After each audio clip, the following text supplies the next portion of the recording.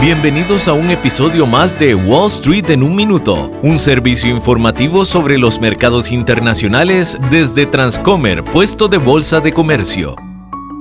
Hola, soy Arturo Londoño, corredor de bolsa de comercio. Google ha empezado el año 2023 con el pie izquierdo. Aparte de los despidos masivos, el buscador favorito de todos ahora enfrenta una demanda por parte del Departamento de Justicia de los Estados Unidos y 8 de los 50 estados americanos. La demanda antimonopolio contra Google, presentada el pasado martes, pretende la disolución del modelo de negocio de publicidad en línea de la compañía. El Departamento de Justicia alega que el conjunto de herramientas de publicidad en línea de Google ha impedido y disuadido a potenciales competidores de entrar al mercado. Las acciones de Alphabet, matriz de Google, cayeron hasta un 1.6% tras conocerse la noticia.